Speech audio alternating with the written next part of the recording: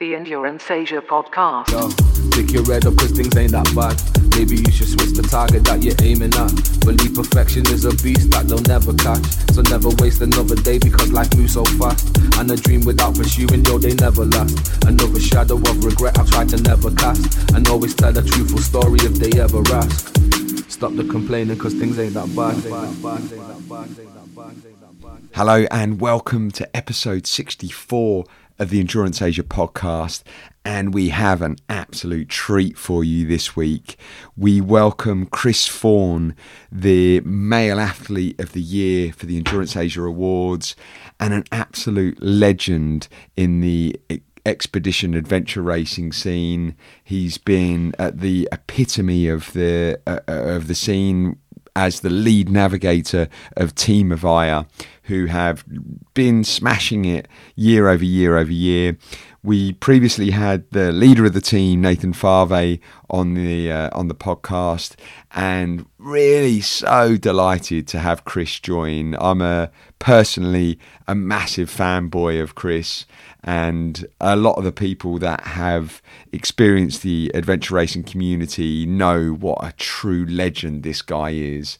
He really is the very best navigator in the world and has proved it by winning the World Series pretty much year over year, winning the world's toughest race, which is God's Own, and also the race of the year in the Endurance Asia Awards last year, which is actually coming up this very week. And so as we launch the podcast, the teams are going to be heading out on an incredible course in Fjordland for the Chapter 11 of the God's Own in New Zealand, and we'll be dot watching.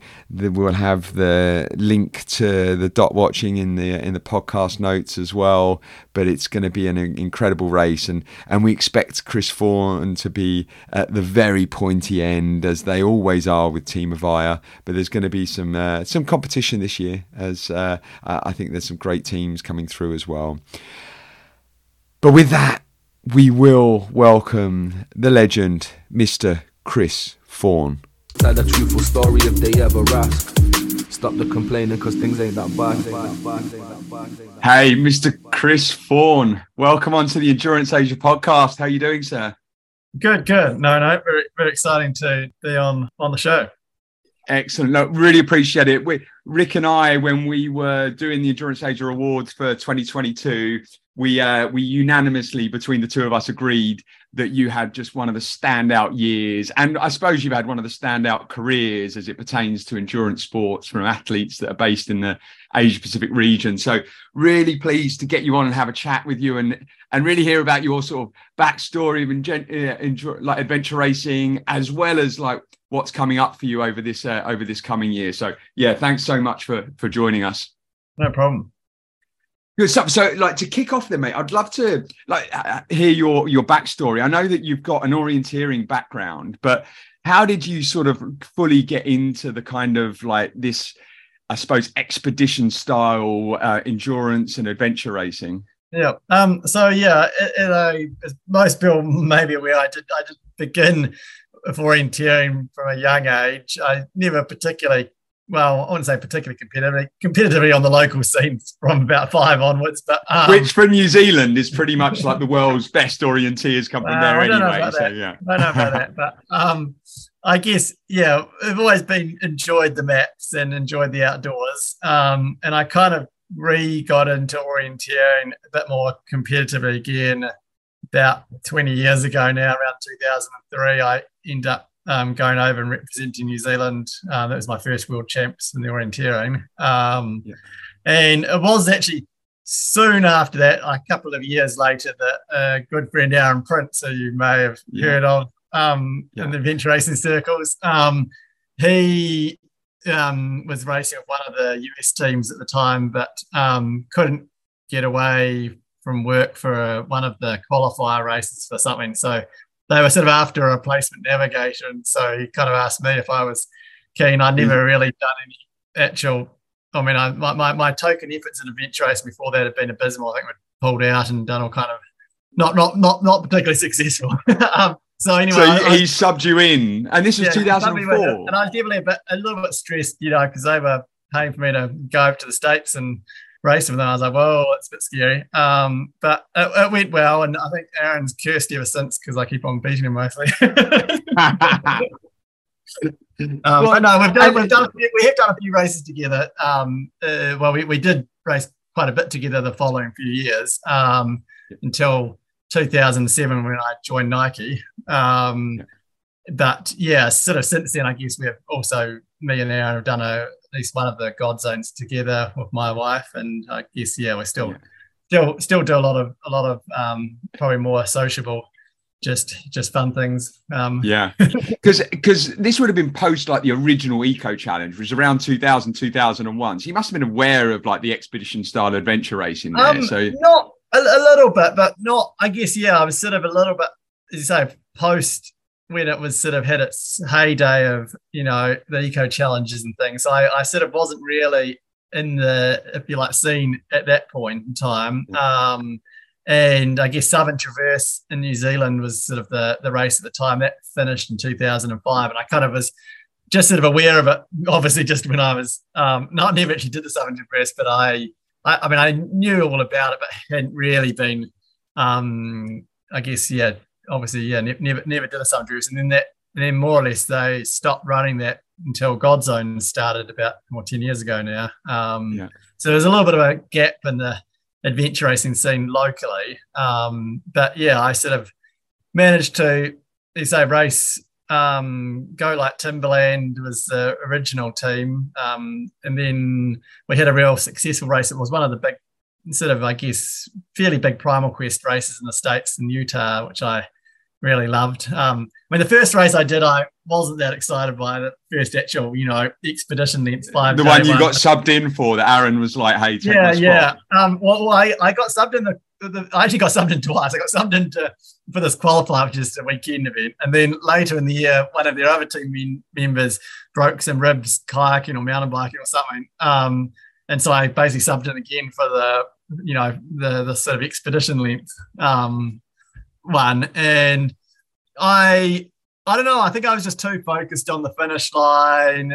I don't know. It wasn't like it was bad, but I didn't really enjoy it that much. And it wasn't really until a year we did the Utah race the following year, and I was like, oh, this is awesome fun. I don't know, I just was much more in the moment, and it was more novel experience for me because it was, compared to New Zealand, Utah is a very different geography. With, it looks stunning.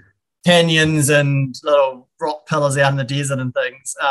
So it was a cool experience. I guess it was just sort of cool to have the combination of getting to see some places you wouldn't normally go and do. You could if you were really organised, but there's definitely been a few races that I guess to me the best races are races where you kind of end up doing stuff that would be hard to do yourself or to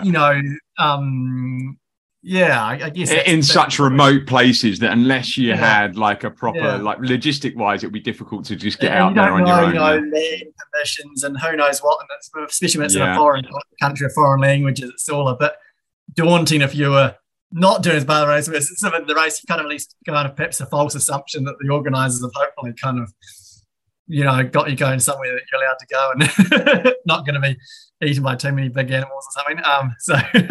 I suppose because you started in orienteering and typically road gaining and orienteering are like 24-hour or potentially up to 48-hour, and they predominantly all on foot. So when you first got into orienteering, it was mainly foot racing, or was there mountain biking? So orienteering is all really short, relatively, like maximum of 2 hours. Right, okay. But I'm more thinking road gaining is more like... road gaining is normally the 24 hours. So that's sort of, I guess, my first exposure to, 24-hour kind of races, if you like. But it's all on foot. And I guess in some ways that makes it, tougher in the sense that, a 24-hour foot stage, even an adventure race, is a tough stage. And so you kind of, it's, the adventure races are harder because you have just more days of lack of sleep and everything else. But I think changing the discipline definitely makes it a lot more pleasant. Like, I mean, if you were to do a 5-day race just on foot, that'd be heinous. Yeah, I mean, absolutely. you kind of hate every discipline when you finish that stage, but by the time you're halfway through the next stage, you're like, oh, I kind of ready to go back to that one again.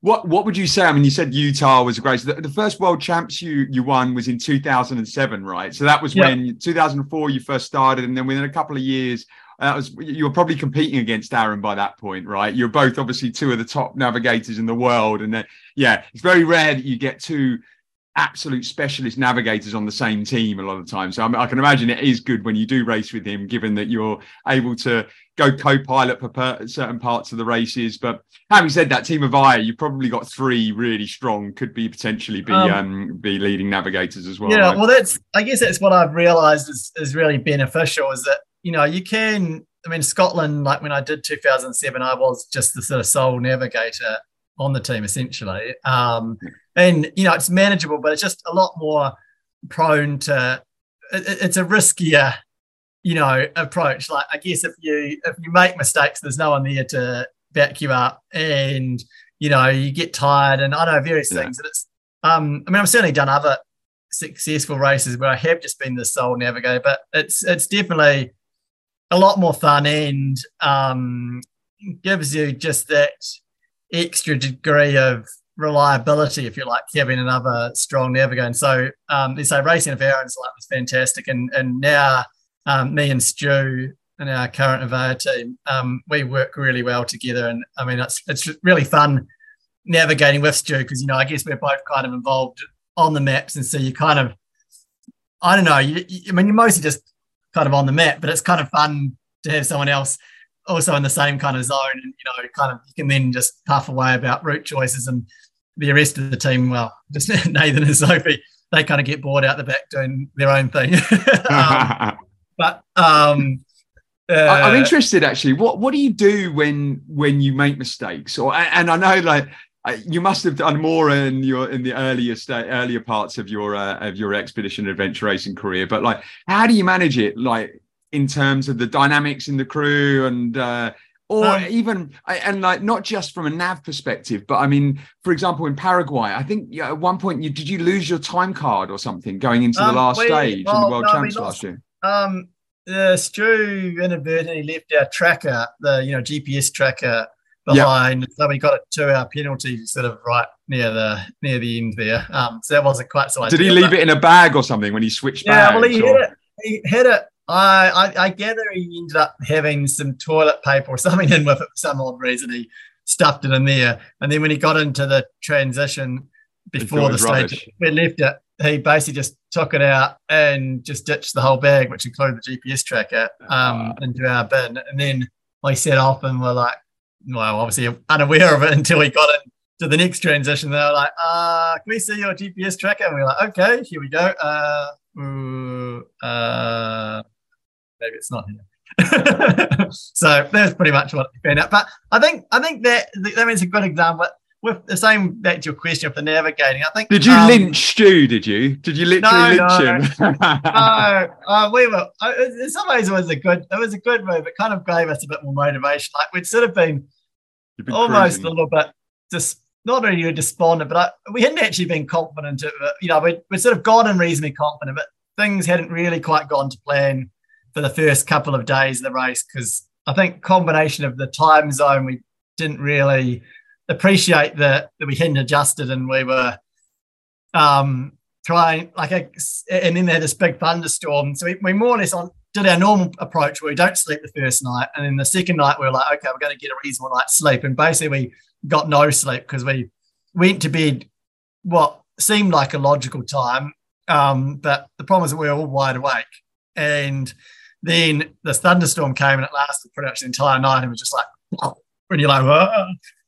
So it wasn't very conducive to sleeping. And I mean, retrospectively, we should have just kept paddling until later on in that night, at the very minimum, or just waited till we either really were tired, or had at least the thunderstorm had eased off a bit. Anyway, one way we kind of basically came off that night feeling quite tired because we were like, well, we haven't really had any sleep.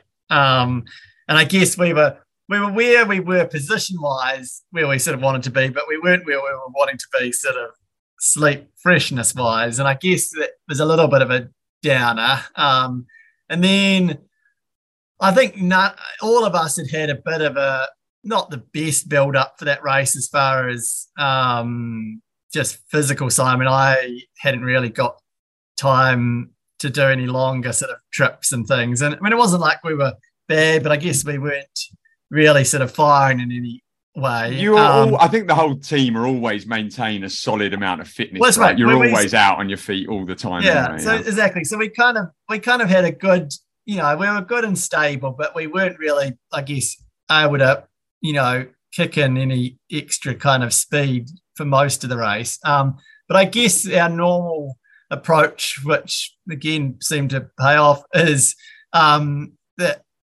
guess to be, I guess at least more recently anyway. I mean, probably our earlier races we were much more like, let's just go hard. But I guess we've, I think, become more sensible, more mature. Well, yeah. Exactly. And basically, I guess our general feeling is that the race is, won at the finish line, and the key is you want to be in good form, leading into the last, day and a half of racing, because that's often where things will make or break, and as far as how teams go. I mean, you don't want to obviously be too far behind at that point, but there's no point being out the front if you're in poor shape, if that makes sense. 100%. So I guess, and I've just done too many races in the early days where we set off too hard, didn't get quite enough sleep, and then you just crawl along at the end, and it's just not satisfying racing. Like, I guess for all of us, we like racing well, and you can't race well if you're too tired and broken. So I guess both sleep strategy and just not going too hard too early. And so I guess we were just really, I guess for most of the race, we really just tried to, never push ourselves too hard. And the following night we did get a good 3+ hour sleep, which just doesn't sound that long, but I guess on the scheme of things is not a bad sleep. And then we got another okay sleep the sort of following night, so we kind of did, I guess, get back into some better sleep the next couple of nights. And I guess it then just I guess it was a combination of things. Like, partly for getting the tracker was almost a good thing, because it was more like we kind of then didn't have anything to lose. It's like, well, we're now the kind of not quite the underdog, but you kind of almost like we've sort of got the handicap. So it was sort of, in some ways, kind of gave us more inspiration to like, oh yeah, okay, let's just go and smash this course out. And you were at that stage, you were forced to have 2-hour penalties. You can just basically rest in at a checkpoint there. Well, we knew you couldn't do the rest until the start of the very final stage. We couldn't have our rest then and freshen up for the rest of the race. You had to basically race until close to the finish line, which is where you had your penalty. And I guess they do that deliberately so that you can't just don't bank sleep. Okay, you can't just use your rest and kind of be like almost like no penalty, because it's like, well, we kind of need a 4-hour sleep anyway, so let's just have a sleep and, well, who cares? It's like the penalty's not a penalty kind of thing. So they tend to always have the penalties. I mean, they don't want to have it at the finish line, because from the race perspective, it's kind of sucks having a team come to the finish line and be like, oh, we're just sitting here. So they normally have it at the start of the final stage, which is normally typically a shorter stage, might be 3 to 5 hour stage or something. And so normally before then, or could even be shorter, but before then is where you sort of sit out the penalty time. So I guess we kind of knew that it wasn't I guess for us it was good that it wasn't a really short stage. We knew it was going to be at least about 4 hours. And I guess, so it would have an advantage being fresher going into there. And I guess you can transition a bit quicker with the penalty, and that you can kind of use your penalty time to, lube up your feet and kind of do some little bits and pieces of stuff that would be nice to do, that you kind of can transition a bit more ruthlessly and then kind of fiddle around in your penalty time. So I guess it kind of gives you, I guess that's a 15 minutes sort of off the penalty, if you like, Yeah.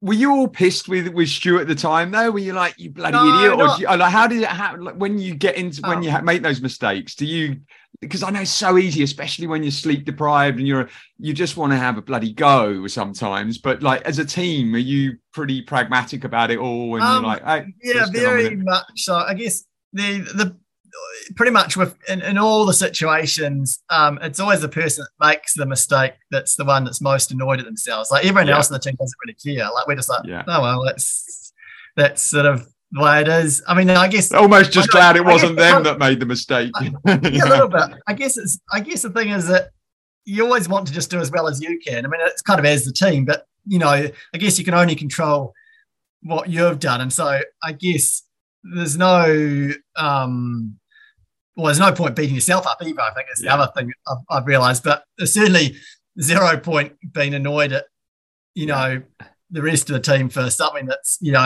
already happened, and it's clearly a mistake. And in this instance in Paraguay, it actually probably gave you the extra impetus you needed going into, because the stage then that you had to go into was like a really tough night trek, wasn't it? Like, I seem to remember it was like 40k or something, and you had, I forget, was it Swedish Armed Forces that just caught up with you at that stage as well? Yeah, so they were actually they were sort of slightly, they came into that transition about 20 minutes or so ahead of us. Wow. And then we sort of had our penalty. So you could sort of on paper think, they were sort of like, almost 2.5 hours ahead, if you like. But we knew that they hadn't had as much sleep as us. I guess you kind of get a bit of a gauge of how much sleep the other teams have, because I guess when we had our sleep, we were behind them. I mean, we were in front of them. We knew they were behind us when we stopped for some of the earlier nights. And then, the next morning we catch them up. So clearly they've had less sleep because, they've overtaken us. And so I guess, we didn't know how much, but we, I guess, felt likely that we'd had more sleep. I guess we'd also, which is quite good confidence-wise, gauge that they were less, if nothing else, less confident on the navigation than we were, because they tended to want to be following us and weren't that keen to take the lead. And I guess, again, that was a weakness, because speed-wise, they were very similarly matched to us. Like, we kind of, I guess we'd already realised we weren't just going to be able to run away from them on a, just outrun them type thing. So we had to try and be a bit more cunning. And I think, going into that final night, we were like, well, pretty much our game plan was like, the very last thing we want to do is let them follow us, because there's no point to it at all. So we're like, well, if they do end up trying to follow us, we may as well just deliberately go the wrong way or do pretty much anything. Just run up and down a hill for 2 hours and see if they keep following us. I don't know. Basically do anything to try and get them to not follow us was kind of the game plan, if you like. And it kind of, in some ways, like most of these things, often the opportunities arise that you don't quite anticipate, because we did catch them up, and then they kind of got a bit eager, and then they kind of got a bit hesitant, and then they sort of tried to wait for us to, take the lead. And then we were just like, I don't really know what to do. So we sort of just bashed off into the bushes pretty much aimlessly. And they got to the next checkpoint before us. But I think that kind of gave them a bit of confidence, because they sort of like, we kind of can do this. So then they basically, they almost, sort of took a bit of a chance at the lead, and they went to the next checkpoint, out in front of us. And then they were sort of heading off to the next one. And then I was just, without really thinking about it, I sort of was like, they seem to be drifting a bit left of where I was planning to go. And so we just sort of quietly wandered along where where we were wanting to go, and noticed that the lights were sort of slowly getting further and further out to the left. And then we were like, this is actually really kind of good opportunity. So we pretty much, I guess, realised this is we had to sort of do something a bit. So we basically just, took our headlights off and held them down close to the ground, and just basically ran as fast as we could for about 20 minutes. And I think retrospectively looking at the trackers, they did see us or see our lights briefly or something. So, because you could sort of see the track almost kind of did this sort of diagonal trying to intersect where we were. But we managed to get sufficiently far in front that they didn't see our lights for very long. And they ended up basically doing a bit of a nav mistake. And more or less, we just then put the hammer down as much as we could for the next few hours, just to make a make us get a more confident kind of gap on them. No, that's classic, like light off in the middle of the dark. So, but also it can help especially if you've got some moonlight. Sometimes when you turn your light off, you can actually get better visibility. You can kind of see the contours of some of the land a little bit better. Do you find actually at night when you turn your torch off, you can nav a little bit better? Well, that was probably the only thing I can think of on that question you had regarding additional tips that are not normally in the book is doing precisely. I mean, I'd say 90% of the time you're just going along and you're using your headlight to spot things / just find the nice line, because within the nearest 100 meters, the light's basically better than not the light. Having a bright light, basically having a good light is the key. And I guess on that front, I tend to take a bit of a grunty light than the rest of the team. What do you use actually? Oh, I have been using up until now Spike Light, which is sort of a startup Australian thing, which kind of basically doesn't exist anymore. It was sort of almost like a homemade kind of job, but it basically had it was a dual light, but a bit like the A-up ones. Well, the key thing really is it had a super narrow beam, a bit like they use for hunting spotlight type equivalents. It's sort of got I can't remember the name of the lens, but it's a special lens that basically gives you this real ultra narrow beam, which means that you can't see much width, but you can see a long punches out to 300 meters or something, and it just means you can see some of the detail you can't normally pick up on. So it's quite a nice mixture to have those two. So that's sort of what I've been using. But that's sad that they've kind of gone out of business. So I'll have to. I'm kind of currently we've got the Phoenix lights we're sort of going to be using for Godzone this year. But they do have a slight sort of dual system in a similar way, but it's not quite as narrow as the Spike light I've been using. So see how it goes.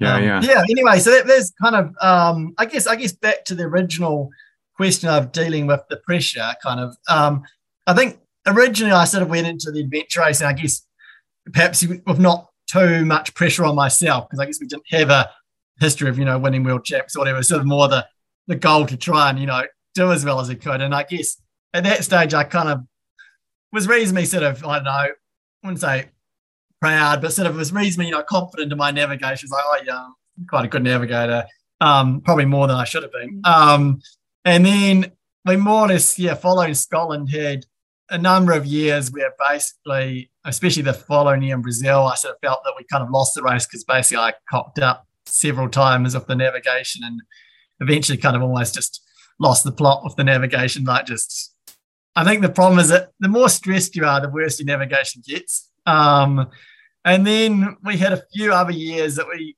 still did win, but I guess I almost didn't enjoy it that much because I probably was, again, maybe just too focused on winning, or almost not wanting there to be too much challenges, like kind of almost, not wanting the challenges to not be there, which is a bit sad. I mean, it's a whole fun. But so, I don't know, I guess I've kind of learnt from some of those sort of, if you like, intermediate, well, not the first race, but sort of, now earlier, sort of races, that I guess you've got to want the challenge and enjoy yourself. And I guess that's our approach, is, like with losing the track or making mistakes, is to just, not get stressed by it. Because you got to kind of, you got to, a bit like the track, you got to kind of make the challenge enjoyable for yourselves. I think, this is good. We've got a real challenge now, rather than being like, getting all pissed off about it. Just sort of being like, this actually, almost viewed in a positive light. And I think that's part of the key. And I guess, the same with the navigation, to not shy away from the difficult stuff and kind of, almost enjoy it if you do make a mistake. It's like, this was, a good challenge, rather than sort of being real frustrated at yourself. I mean, you do get frustrated, but I don't know, so we've got to try and just keep that sort of mentality a little bit. And I don't know, that's probably my best advice. Yeah, I'm sure that just comes with the maturity and the experience of it all as well, right? Is that you and the confidence that you've got going into races now as well. It's like you've got nothing really more to prove, really, have you? Well, I think there is a bit of that too. I guess we're all have done fairly well in the last 10 years. And I suppose none of us have probably, I mean, we're really competitive, for the out there on the course and for the race. But in saying that, we don't have probably the same sort of drive or sort of, I guess we're more relaxed. We're probably a more relaxed team on the whole. We're like kind of, I guess we're confident but relaxed at the same time. I don't quite know what I mean, but I think it's in some ways there's a nice combination because I think that on the whole, I guess getting stressed and it is kind of what I guess we almost use to our advantage is, if you can stress the other teams out, then that's a kind of an extra bonus in your direction, I guess. Yeah. I'm interested. You talked a lot about the sleep strategy in your races as well. Like, do you think there's been any detrimental effects to you of the amount of sleep deprivation you've had? Like, because you probably do 2 or 3 big races every year, right? And like, what's the recovery period do you find from those sort of expedition races? And do you think there's any sort of negative impact of like going through that pretty treacherous sleep dev and just the overall toll it puts on your body? I guess it's very hard to know. I don't think so. I mean, sometimes I think, God, I'm way stupider than I used to be. But you've got 2 young kids now anyway, so all that sleep dev over the years. You've got a 1-year-old and a 3-year-old, so yeah, you're probably getting it even worse now than you've had it in your racing for the last 10 years. No, I don't feel it's had any detrimental. I think to me the biggest thing regarding sleep, for some reason we do seem to, maybe just a bit of being older / experienced, cope with the sleep better than we used to. But I guess to me that the key thing really, I think, for any team is to get enough sleep for your team. And if basically if you don't get enough sleep, you'll race slowly and make more navigation mistakes, and I guess generally won't enjoy yourself. Overall slower. Yeah, it won't be as much fun. And I think so. I guess with most of the recent races I've done, I haven't actually really felt that sleepy for pretty much any of the race. Like, there's only been a few moments that, like a few hours perhaps at the most that you're like, oh, I'm a little bit kind of feel like I really want to close your eyes or something. But that's, in general, I think if you sort of get to the state where you sort of feel like you're walking along and you really want to close your eyes, you haven't got enough sleep. And so that's my feeling is you want to ideally avoid that situation. We had it a little bit in, you say, Paraguay because of our penalty and the way the timing was working. We had planned to sleep the final night for like an hour or so, and we were kind of like, I think we can probably make it through to where we had to have our 2-hour penalty. We obviously would have a sleep then. And we sort of did, but it was a little bit touch and go just for a couple of hours in the morning on the bikes. We're just sort of a little bit like, which wasn't ideal, but more or less, kind of disappeared once the sun, got light again. But yeah, I think on the whole, if you can avoid that sleep. I mean, basically, if you get that sleeping feeling, I think you haven't managed yourself as a team properly, and you should have slept a bit more. Yeah. And how do you go about recovery between races? So recovery, it does definitely depend on the length of the race. Like the shorter the race, typically the quicker the recovery. And well, I guess the more sleep you have, the better the recovery too. So, if you've had a dark zone or a race that just has worked out with a bit more sleep, you'll tend to recover better. I think for up to a sort of a 4-day kind of length, 4-day race, normally like, which for any normal people would be like a 7-day race, but you're normally pretty recovered after about 3 weeks. If it's sort of 5-6 day kind of race, it might take you more like a month to or possibly about 6 weeks to get a bit more back. But it's sort of like people say, what were you recovered? I mean, you spend a few days feeling pretty broken and swollen, like, oh, I don't feel very good at all. But after not very long, if you know, generally within a week, you feel pretty normal and you go out for a run and do normal-ish stuff. It's just that you'll feel a bit flat and weak and not keen to like push yourself too hard. So it's sort of, you know, I mean, I guess you definitely can go get back into stuff, but it's just that you won't be, I guess, especially for a short distance race, you won't have your same speed for quite a few weeks. I think, as you said before as well, Chris, the fact that it is multi-sport does mean that you're using many different muscle groups, whether you're like paddling at one time or then on your feet or then on the bike. So it's not like if you were just running for 4 or 5 days, the recovery would probably take a little bit longer. But the fact that you are mixing it up over the course of those 4 or 5 days, then it does mean recovery is a bit quicker. Definitely. And I think the combination of basically sleep and length are probably the two biggest factors for how well you can recover, but except for, you know, injury type related things. Yeah.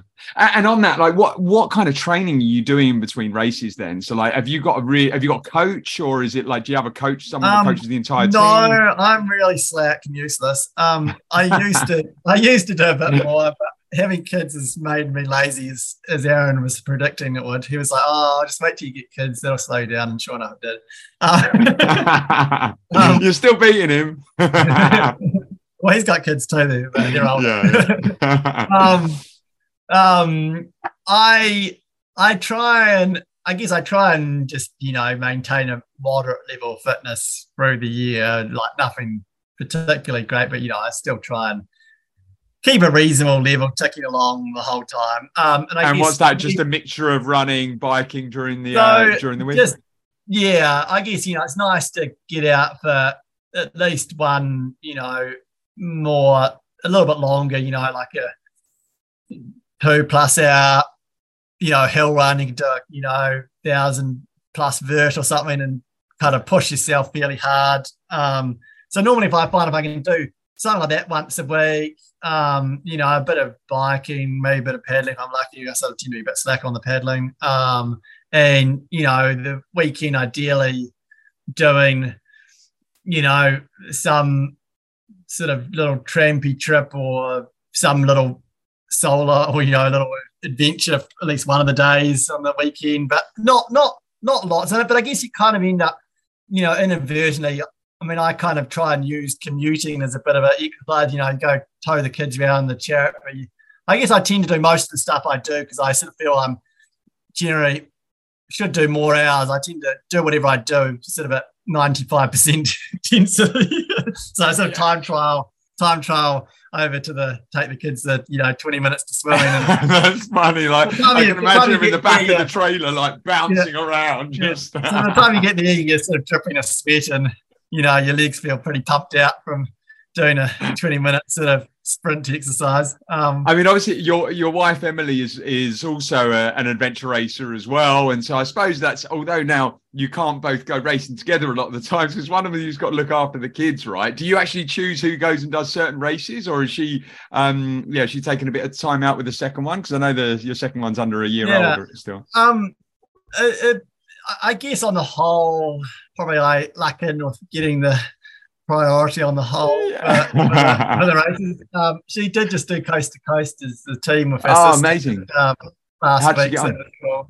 Good. I mean, I think they were third in the Open 2-day for the tandem team. I mean, it wasn't. I mean, she basically, her biggest regret really was that she got almost no time to do any training for it, which is pretty much true. And she still rocks up and does a podium without doing any training. Wasn't really optimal.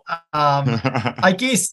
So anyway, I guess we both like to try and keep it just a general fitness level, and I guess it's then, you know, about 2.5 months out from the race, try and put a focus in for that particular event. So for me, I guess since I often don't do as much paddling, I try and, you know, get back in and start doing a bit more paddling, try and just make a little bit more effort to get out a bit more regularly. And I guess based on previous God Zone race, I felt a bit weak just with the carrying the pack rafts up the hills and slogging around. And I think I guess, who knows? But my build up for that last year, was more multi-sport. I guess I didn't do any tramping, adventures. So I've sort of gone on, the other way this time. But I have luckily managed to get about 6 days of, doing some good 12-hour days of a, 25 kilo pack on your back, so slogging up some good hills and doing some longer pack rafting. So I sort of, I'm hopeful that will be beneficial. We'll find out. But, the one that reminds me of the Reunion Island race. I remember following that, and that had like a pack raft, and you had a climb which was, I think it's 80 or 100k on foot, which was like the elevation was it was like 10,000 meter elevation or something in an 80k or 100k right for the beginning with pack rafts. Is that right? That race sounded. I'm just trying to remember whether we had to carry a pack raft for that big long thing. I can't remember what we had, but there was a very long trekking stage to start with a lot of hills. I think to me the optimal preparation is basically a bit of both. Like, you want to go and do definitely a reason as much as you can of the longer, just some good honest days with a bit of pack on your back kind of thing. But I think it's good to do a bit of higher intensity, more, I guess, cardio, because I guess with those longer stuff, you're not like you're maxing out. You're not getting your heart rate up. I mean, you do a bit, but not obviously the same as if you're just doing a 2-hour run as hard as you can kind of thing. So I think that it's good to do a bit of both. I think what I sort of aim for anyway. Yeah, sounds good. Well, look, I know we're coming up this week. You've got God's Own happening, Fiordland. They're back there. I think the last time they were there was 2018 or something. So how are you feeling? It kicks off this Thursday. How are you feeling about this year's God's Own? I'm pretty excited. It's always a little bit sort of, I don't know, you always have a slight bit of nervousness of your preparation often going in, because I guess it's seldom that I ever end up being prepared as I'd like to be. But I think that, I don't know, as long as I don't go and get a silly cold in the next few days or something dumb, an event like that, I think it should be a fun race. I mean, it's cool. It's cool racing as our team. We haven't raced with Sophie since last year, because she missed out on Paraguay. Because she was injured for Paraguay, wasn't she? So she's back. So she's still sort of almost coming out of injury, really. Like, it's not 100%, but hopefully it's, not going to be a problem during the race. I'm feeling reasonably confident that my preparation's okay this year. So have you trained with Stu and Nathan and Sophie at all? No, they did a bit of a mission, but I was just a little bit busy right at that about a month ago with work and some other stuff at the time. So I ended up not joining them for that. But I guess typically we have just done enough races together that we, just know how. I guess we know how we all race together, I guess, is the key. You don't forget that quickly, having done so many races together. So it's not really any. I mean, I think for a team that hasn't done much together, or a newer team, it's definitely more beneficial to do a bit more getting to know your team and how you work, under, a bit of stress or longer days and things or whatever. But I guess for us, we just more or less rock up and that's about it. I mean, when you've been racing together for sort of 8 to 10 years, you're going to have that confidence going into it. But you obviously you won't get the maps till Thursday morning, but you've been given all the stage information so far. Do you is there anything that obviously without seeing the maps you don't really know, but is there anything you're excited or concerned about? It's more exciting than I don't really know what to expect. I sort of have been led to believe that we're not going to go into the deepest, darkest Fiordland, which you pretty much knew right from the get-go, really, because logistics and the fact that most teams aren't really that experienced, they're not going to send you anywhere too remote. But in saying that, I think regardless of where they go, there'll be some fun some fun challenges. And there's some quite, I don't know, I suspect could be some quite grunty. I mean, there's like a 3K Patcraft Trek, which sounds ominously long, which is good. I know it's kind of, I guess I quite like that sort of a challenge. Some of the treks, they sound like 32K, but a lot of the terrain, you're doing well to maintain 2K an hour. So you're proper bushwhacking the whole way. So it's really, I guess, pretty speculative, and you can waste lots of time trying to decide where the course might go, and it doesn't really help you. I don't know. I'm sure whatever they put together will be a bit of a challenge and some fun, so it should be good. Yeah. Anything else planned for the year after God's Own? Have you got any in your diary? We were pondering going to South Africa, but that's unconfirmed at the moment. For the, as you say, other world champs. I think Nathan was keen and then not keen. I think currently he's thinking that he probably isn't. So I guess it's a little bit whether the rest of us are still keen to go without him. I think it's kind of the current status, but who knows, it might change again. Nathan, I think he turned 50 last year, didn't he? What age are you actually, Chris, if you don't mind sharing? 46. Okay, yeah. So you're right in the, you got 4 or 5 years on Nathan, but yeah, I mean, what's the plan for you, Nathan? Can you see yourself racing into your 50s? Definitely, but I don't know how much international racing I can be that motivated for. I mean, I guess it's not that I don't enjoy the international racing, but as much as anything, I probably feel a bit guilty flying around the world in this current, carbon conscious environment. That I probably left a fairly abysmal CO2 outings traveling around as much as I have. So that's definitely a little bit off-putting. I guess right at the moment it is a bit tricky, obviously, for the younger kids to, be away too much. So who knows? And I guess I think it depends a little bit on probably where the race is and what it is. And, if they throw up some magically exciting prize money, I'll probably be like, that sounds a bit tempting. I don't know, but I certainly don't have any plans of stopping being involved for some time. Well, what about the Aussie version of God's Own? It's going to be the very first year this year. Are you got the eye on that as a team? We don't have any plans that I'm aware of. Again, no one's. I guess we'll probably end up just doing some discussion post God's Own as to quite what our plan is. At this stage we're more or less God's Own's on the calendar, and that's what we're doing. And then you'll play it by ear. Yeah. See how it goes after that. Look, Chris, really appreciate you making the time, mate. We're very excited to follow this weekend. Are there any other teams you're looking out for? Are you getting to the start line and having a little look around? Is Aaron racing in a team? Is Aaron? Aaron is now, actually. He wasn't until a few days ago. Okay. They had a all girls team that's no longer quite an all girls team. It was actually Aaron's wife, Sarah, who was supposed to be racing, but she's got injured herself a few days ago or something, what I gather.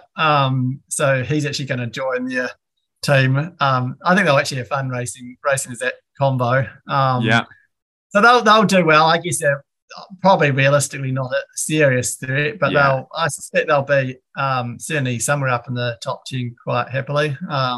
There's a couple of good young Aussie, young Kiwi teams as well. There's some good talent coming through nowadays, isn't there? I think that the team that sort of are currently going under the name of No Idea, even though they clearly have an idea, are probably one of the ones to watch out for. I mean, they came second last year in God's Own. They gave you a good little push, didn't they? And won Nathan's sort of 2-day race a month or so ago. So I think they'll be definitely one of the other sort of favourites. The Estonians are going to be over here. So it'll be cool to see them. I mean, I think that I guess realistically, I feel it probably is our race to lose, and that it is in New Zealand and we have got the experience. But it's definitely this. I guess there's so many things that can, I wouldn't say go wrong, but you can not do as well as you ought to, or have accidents, or someone gets an illness, or who knows. I mean, there's a whole pile of things and mechanicals with bikes and boats, and just racing wise. Sometimes you kind of make good decisions, and sometimes you don't. And sometimes they say cock up with the navigation, and I know there's always. Well, mate, that very rarely happens with you, though, does it? I mean, like, I think, I honestly just really appreciate you coming on and sharing some of your experience, and you're a legend, Chris. I mean, we've been following you for many years, and just the consistency that you've shown for Team Avaya. I think often Nathan gets a lot of the plaudits, and they're obviously recognised by the New Zealand government and the sort of equivalent of the honours, extremely well deserved. But I think it's safe to say that the team wouldn't be what it was. Well, it goes by without saying that.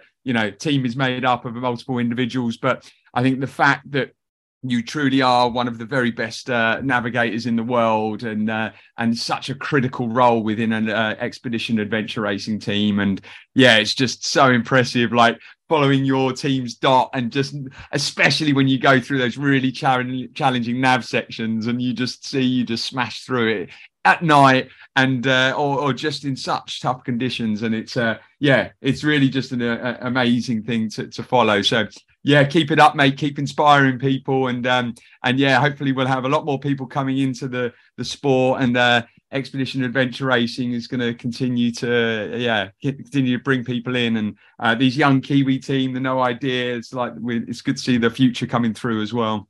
No, definitely. No, thank you very much. And I'm excited that, as you say, it should hopefully be a good future for this sport. So it'd be cool. Yeah, nice one. Well, look forward to following this weekend, following your dot, and thanks again for joining. Absolute pleasure. Cool. Thank you. Cheers, Scott. See you. Nice one, mate. Beautiful. Tell the truthful story if they ever ask. Stop the complaining, because things ain't that bad. Hello, Mr. Rick Stockfish. Good to see you, sir. How you doing, Scott? Very well, very well. How good is it to have Chris Forne on the podcast? Yeah, I know, right? I mean, honestly, like you think about sort of people who are best in class at what they do, with a cross section with sort of how unknown or known they are in the world, and these adventure racers and people like Chris have got to be up there, right? In terms of. I mean, when we started the podcast, it was all about across the spectrum of endurance sports, and we gave him male athlete of the year for 2022, just because he epitomises that, and then adding on the fact that he is one of the best outdoor orienteering adventure racer that there is in the world. I mean, you can't really be an indoor orienteer, can you? That would be a bit boring. But, I mean, just what an absolute legend. And before I sort of messaged a few people beforehand, say any questions for them, and like Ryan Blair, I sent him a few. I asked, he submitted a few questions, and a couple of my adventure racing team, and they're just like, oh, that's so cool. You're getting to speak to Chris, and he's not one of these people that doesn't do interviews all the time, and I think he's not shy, but he's just not the kind of guy it's almost like Nathan's really the sort of figurehead of the team, and Chris is just an absolute critical person within the team in terms of his role. Like, I believe that Avaya wouldn't be the team they are without him, but then you could argue that for any one of the team members, whether it be Sophie the female, or whether you've it was Sophie Hart, or whether Stu Lynch's experience, and Nathan as logistics and team lead. But and it's just not a sport that has a particularly high profile. I mean, people that know it love it and really admire the people in it, but even Nathan's probably not widely known outside of adventure racing and outside of New Zealand, and someone as humble and sort of behind the scenes as Chris. He's just killing it without people knowing, really. It's really great, and as you said, it's great for the podcast to have these people on to talk about how they do what they do, when they're sort of just plugging away and doing these row gaining and commuting with the kids, and just it really does epitomise everything we try and get at on this podcast.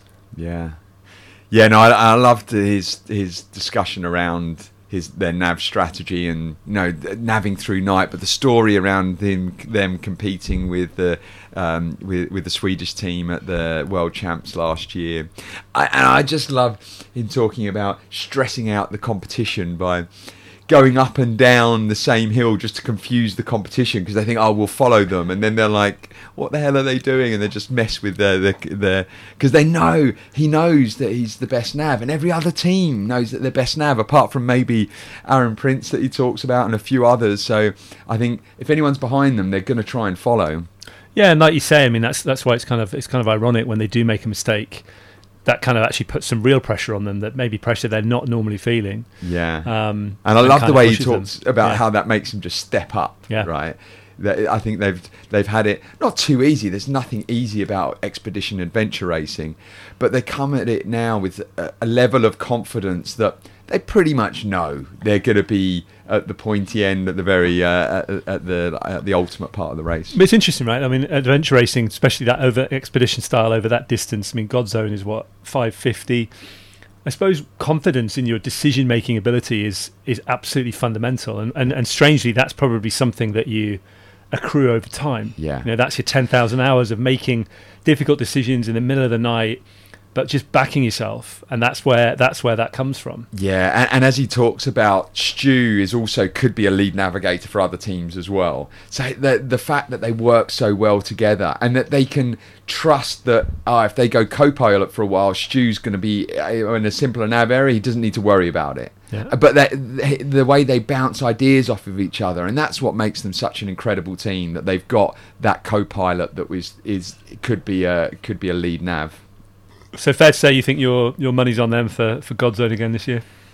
It's hard to put your money in elsewhere, really. I mean, they talked about Team No Idea that have definitely got an idea and gave them a run for Godzone last year. Young team. It's great to see some young blood coming into the sport. But yeah, Tiki Tour are always there or thereabouts. You've got Thought Sports, which have got Rob Preston and his wife competing.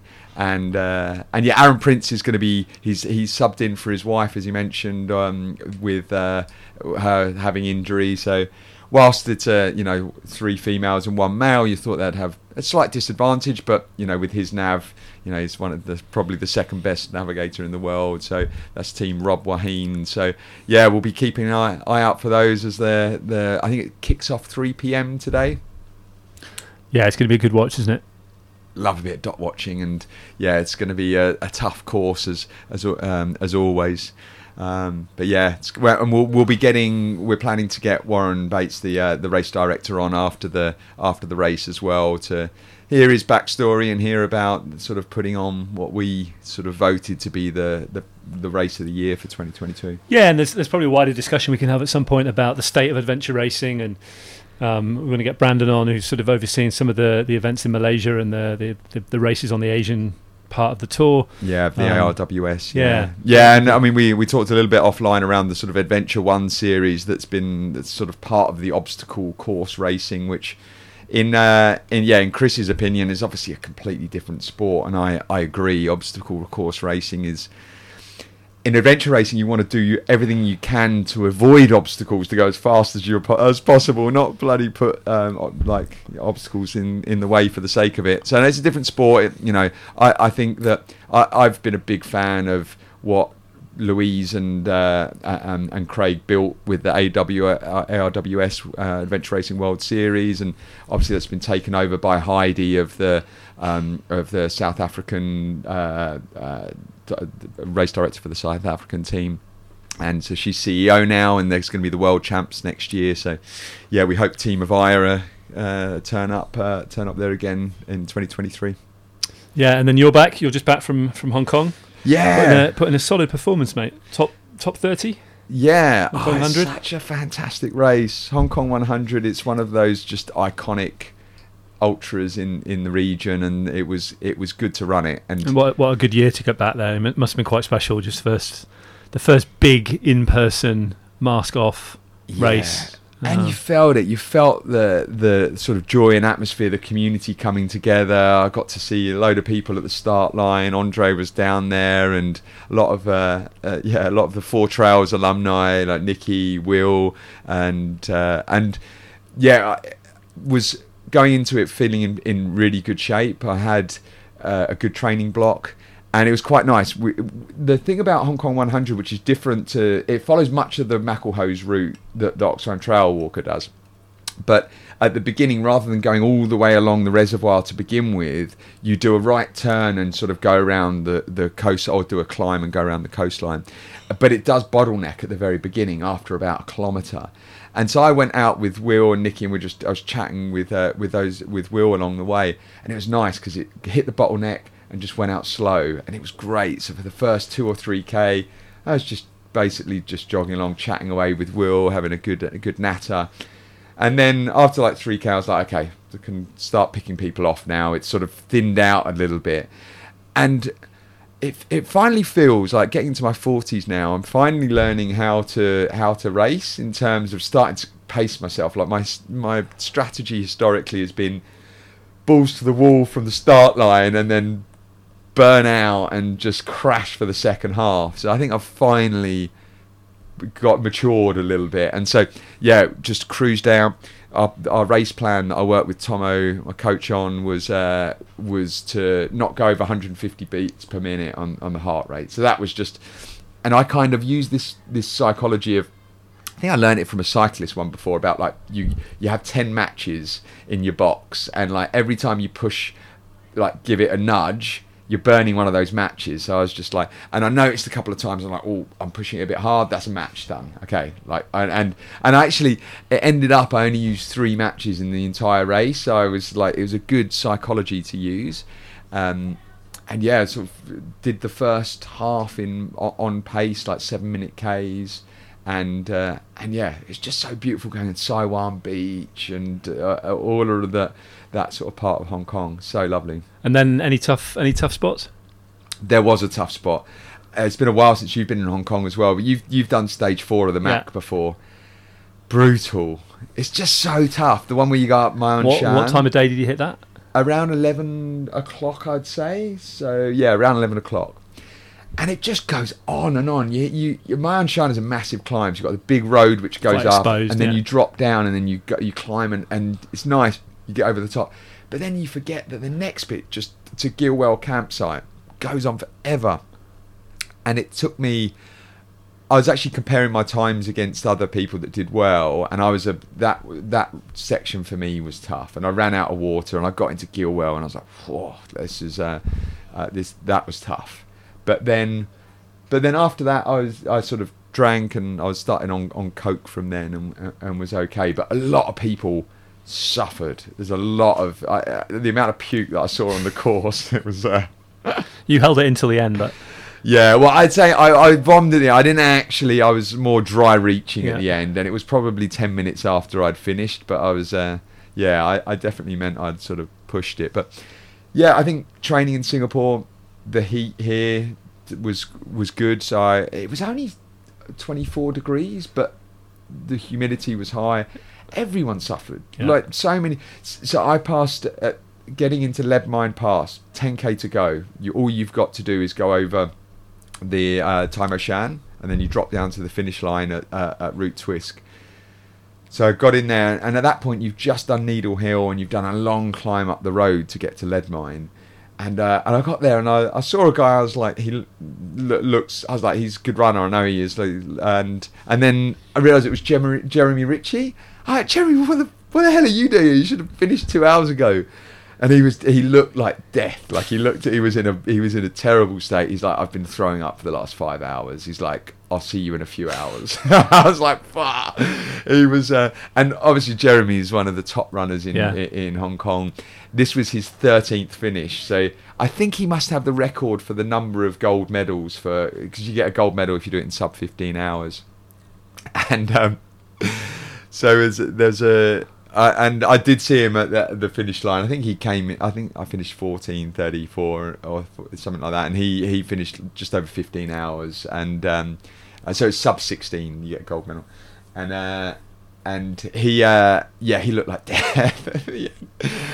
I was chatting to his mate Cosmo, and there was a couple of them sitting there after, and they looked like a couple of guys that had just got out of a nightclub at 5 a.m. and they were like had popped a few pills and they were on a come down and just looked like they were in a mess. But kudos to him, like going through that pain cave and still carrying on. And year on year, yeah. And speaking of Four Trails alumni, special kudos to Manyi. Yes, what an incredible performance. So outright female winner. Yeah. Yeah, she did like impressive. 13:45, just incredible performance. And there's a lot of amazing mainland Chinese runners that come down for Hong Kong 100. So it was a tough field. Yeah, I mean, I for the think top three male were all mainland Chinese, right? Yes, yeah. No, I think the top 6 were all mainland Chinese. Yeah. Jay, Super J of North Face Adventure Team had a rough day out there as well. Like I think he was just over 13 hours and had bad stomach issues, couldn't eat for the second half. But once again, that guy just guts it out as well. I don't think he DNFs. It's just like, this hasn't worked out, but I'm still going to plough on through. Yeah, no, great day out. Well done, mate. Yeah, no, I enjoyed it, and yeah, I've got next up is the hardcore. I think I'm going to do Mountain Goat here in Singapore. You up for coming and giving that a bash? I'll come with you. Well, you should come and give it a bash yourself, mate. So that starts when? Is that this weekend? Well, there's another training session this weekend, isn't there? Yeah, I think it's from the end of Feb to end of March. Yeah, to the 26th of March. So that's the 12 hours of the Mountain Goat route in Singapore, and then hardcore 100 in May, which I'm in Philippines, which we've got a really good crew. I'm going with Nicky Han and Will Hayward, and then there's Tanya Pitnoy. So there's good crew going up with that, and that's a tough one. That's a 10,000 meter elevation miler. Which Tomo done that one. I think it's a tough one. He hasn't actually, no. Yeah, but we were actually chatting, and he's like, "Oh, have you heard about this one?" I was like, "Yeah, I have heard of it," and it went on sale the day we were chatting, so it's his fault. Nice. And I'm also looking to get up for VMM again this year. Chatting to David, he's sort of he's getting a few runners to get up there, but so we'll get Janet and Steve on. Talk more Hong Kong 100. Yeah, we're going to get them on next week or so. We're going to get a chat with them next week, and we'll publish soon. And just such an amazing couple and big contributors to the trail running community. And but yeah, and they'll check back in after Godzone. Yeah, we'll do. Enjoy the dot watching this weekend. The link will be in the show notes. But yeah, keep an eye on those teams that are running Tiki Tour and obviously Team Avaya and No Idea. It's going to be a fun one. Good stuff, mate. Cheers. Like the truthful story if they ever ask. Stop the complaining cause things ain't that bad.